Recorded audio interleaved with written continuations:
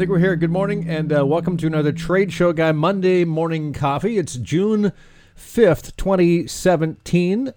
Yes, I am Tim Patterson, the Trade Show Guy and host of your weekly vlog/podcast. You can watch it live on Monday mornings at 9 Pacific on Facebook on the Trade Show Guy blog page, or catch the video on my blog at Trade Show Guy blog when we produce it, or subscribe to the podcast by searching for Trade Show Guy on iTunes. And yes, on the produced version, Mel, I don't think I've mentioned this, with the music intro, that's me on drums and bass and guitar. Just, simple riff that doesn't do anything or go anywhere, but it was fun to produce.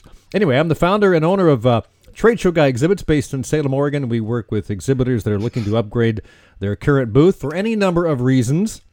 Maybe they're frustrated because it no longer accurately represents their brand, or they're worried they don't have enough space or functionality to do what they want to do, or any other number of concerns or challenges. So check out the website at tradeshowguyexhibits.com. Now, this morning on the Trade Show Guy Monday Morning Coffee, we have a guest to discuss an interesting aspect of the exhibit world, Mel White, who's the VP of Marketing and Business Development for Classic Exhibits in Portland, Oregon. Mel, nice to see you. How was your weekend, by the way?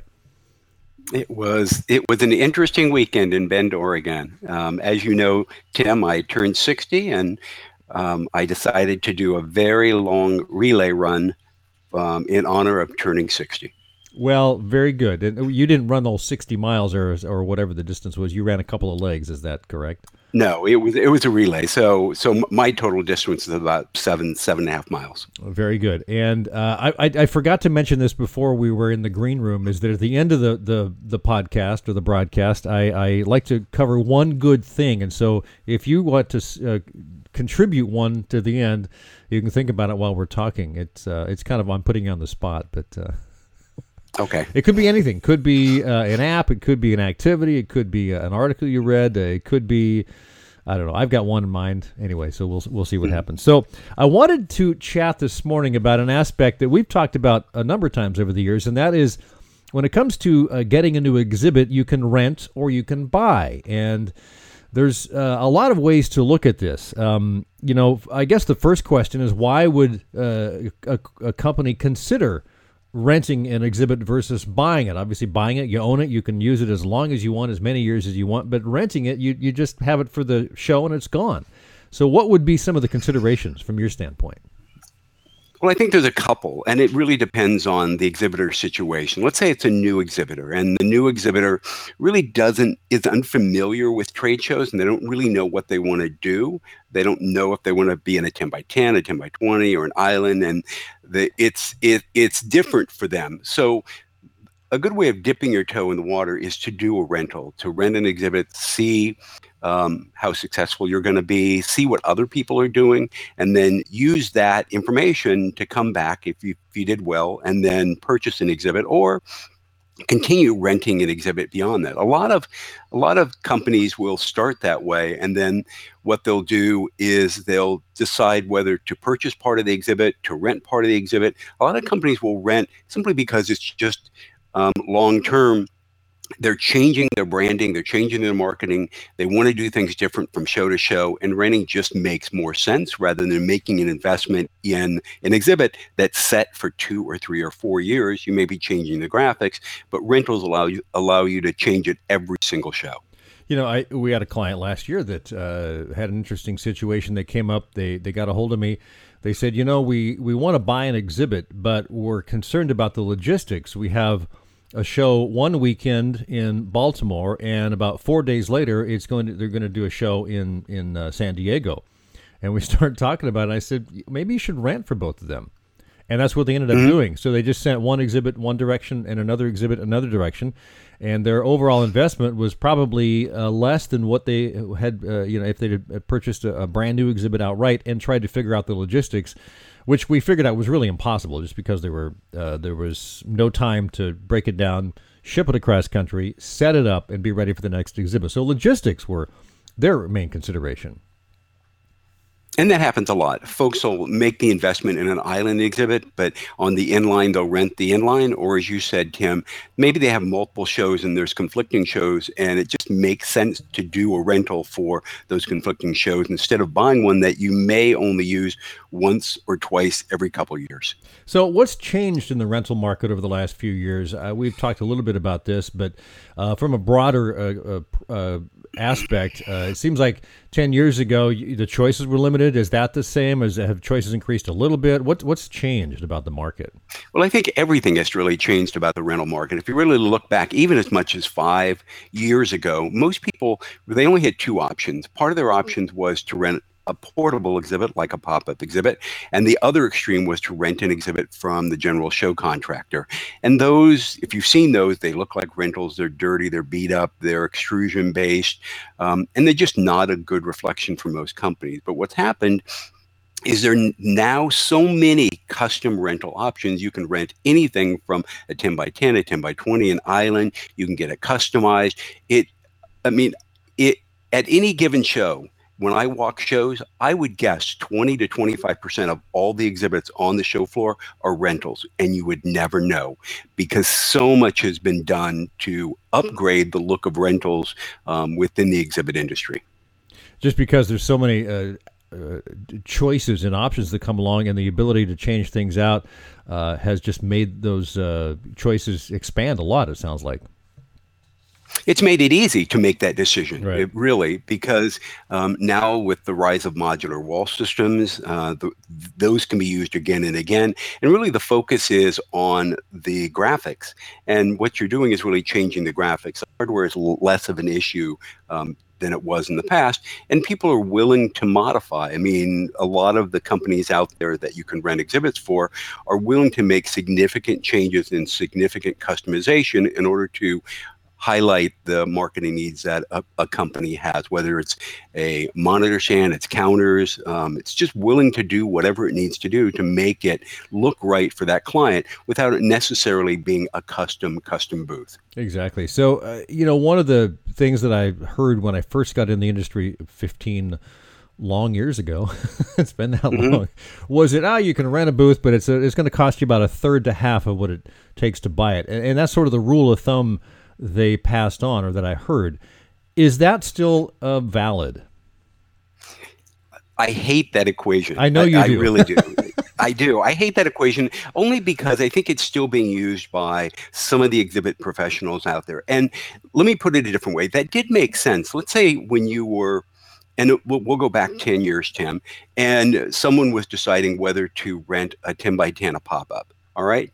And it did make sense if you were doing a small exhibit that you would do that math. Well, I can buy it for X amount, or I can rent it for 1/3 of that. Well, if I have more than 3 shows, then I might as well buy it.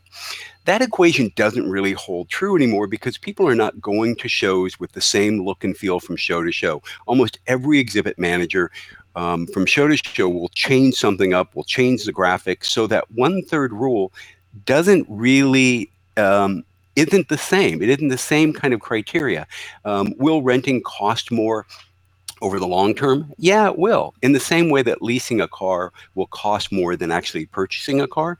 But leasing a car, just like renting an exhibit, you kind of get what you want. You're able to change it every so many shows, and there's a greater likelihood that you're going to focus on what you need to focus on and be successful. So yes, the math kind of works, but it doesn't really work. And I think most people are really budgeting per quarter or per half year. They aren't budgeting for the exhibit purchase itself. And it's a very different way that people look at exhibits now than they did even 5 years ago. I think you're right. I've seen, I talked to some exhibitors at the Natural Products Expo West in Anaheim, which is a big show, and there's a lot of big exhibits there, and I found out one exhibit which you think, oh gosh, they spent a lot of money buying that. Well, it was a 2-story, it's a double decker.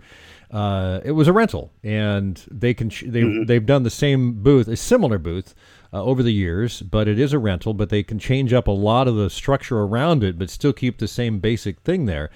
So they are renting it. They're committing to renting it, but that doesn't mean they're committed next time. They might change it completely. next time, they might decide, you know what, we don't really need the double decker, or we need something even bigger. And so I think it gives you the flexibility that owning an exhibit doesn't, because owning an exhibit, which is great because you're getting something which can be totally custom that really matches your brand. You may not get that with a rental exhibit, but you're kind of locked into that for as long as you're committed to it. And I guess I would offer two more options, Tim. One of the options is, don't think of rental as just I'm only going to rent exhibit. What we're seeing more and more is folks are purchasing a portion of the exhibit, and then they're renting a portion of the exhibit. Maybe they're renting on an island, they're purchasing the main tower, but the accessories, the counters, the monitor stands, the charging station, all of those elements they're renting because they want to change those up in some way. They don't know that they're going to be using the same counter every single time. So those will change. So there's more of a kind of hybrid, more of a morphing that happens between those two, that we're seeing that people make that selection of what they want. And I'll give you another example of rental that is more event than exhibit related. A lot of companies now have these kind of sales seminars, these sales meetings, and they bring a couple thousand of their team in, and they need counters, they need monitor stands, they need kiosks, they need workstations. And it doesn't make any sense to have 40 or 50 of those for that one-time use. It makes a lot more sense to rent it in the same way you would rent furniture for a wedding or any of those kind of events. If you see it that way, it works exactly the same. And I would say the other half of that, Tim, is when we talk about customization, folks can get a totally custom rental. They just have to commit to renting that same or a version of that 2, 3, 4, or 5 times. And at the end of that, they will have paid for the exhibit without having to own it. But they get all the use of the exhibit over that same time period, and they get a look that's exactly what they want. And at the end of that, they don't own it, but they may not want it anymore. And if they own it, then they got to store it and commit it or figure out what to do with it at the end of that. But then after the 4 or 5 or 6 uses, they can just say, you know what, we want to do something entirely different. You know, I as an experience of talking to a number of exhibitors over the years, they will live in a booth for 3 or 4 days and realize it's not exactly what they thought it was going to be, because the actual experience of it doesn't match up with what their design thought it would be. And so they'll decide that, oh, you know what, we really thought we were going to have, I'll give you an example. We did a booth for a company about 10 years ago, and they had about a 10 by 10 section they thought it was going to be for client meetings. Well, it turned out it was where their staffers were always taking breaks, and after using that a couple of times, they said, that's not really what we want that space to be used for. Let's put more product there for display, and they were end up doing meetings elsewhere. So living in a booth for a time or two for the 3 or 4 days, you experience it differently than if you are designing it from kind of the 30,000 point view and trying to figure 30,000 foot view and trying to figure out exactly how it will be used. You don't really know that until you use it. And so that is another argument for possibly renting it instead of owning it. Yeah. Well, and there's so much anxiety. People come into that process because trade show exhibits are so expensive that the anxiety level is high. The pressure is to get it right. I've got to get it right. I've got to get it perfect because we'll own this for the next 3 or 4 years. If you can take some of that anxiety out of it and really focus on what you're trying to achieve, what the company's trying to achieve, and do it through a rental, even if it's for the first couple of times, they're much more likely to be successful. And they end up focusing on what they're trying to achieve at the show, not so much about the structure itself. There's too much, as I said, pressure to get the structure right and not get the marketing right. And it helps their budgeting from that angle too. They can not invest so much. They can use that budgeting for some other kind of marketing. So yeah. Very good. Anything and you even talked about the storage, Tim. I mean, a lot of people don't have any place to store the exhibit, and they don't want to pay storage fees to an exhibit house month after month, and renting relieves you of all of those expenses as well. Exactly, or having space in your warehouse, which could be put to a different use as well. So yeah, there is a lot of different ways to look at it. Are we leaving anything out that you think we should mention here before we wrap it up? I don't. I guess the only thing I would say is think of a rental exhibit in the same way that folks are now thinking of rental or thinking of cars, that whether you purchase or you lease a car. One of the things I read the other day is that 30% of all car purchases in 2016 were leases. That shocked me. And as the price of the car gets more expensive, like a BMW in 2016, 58% of all BMW purchases were leases. That doesn't and that's surprise not me. much different.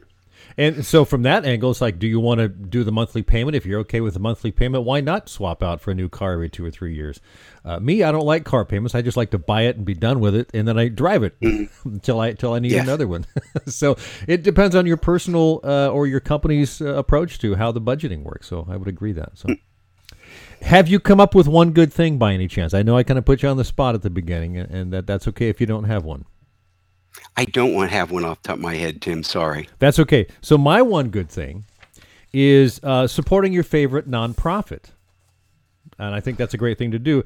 I mention this because I volunteer at a community radio station here in Salem, KMUZ, and I do a reggae show every Monday night. And 3 times a year, we do a pledge drive, Pledge Week. And it's Pledge Week this week. So KMUZ.org is where you can find all of that. You can listen to my show live there.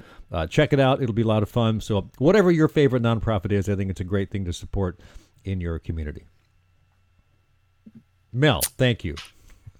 You're very welcome, Tim. It's always an honor, and I watch your video every single Monday, and it's a good way to start the week. Oh, well, good. Thanks, Mel. I'm glad you're a part of it, and I'll talk to you soon, no doubt. Bye, everyone. All right, bye.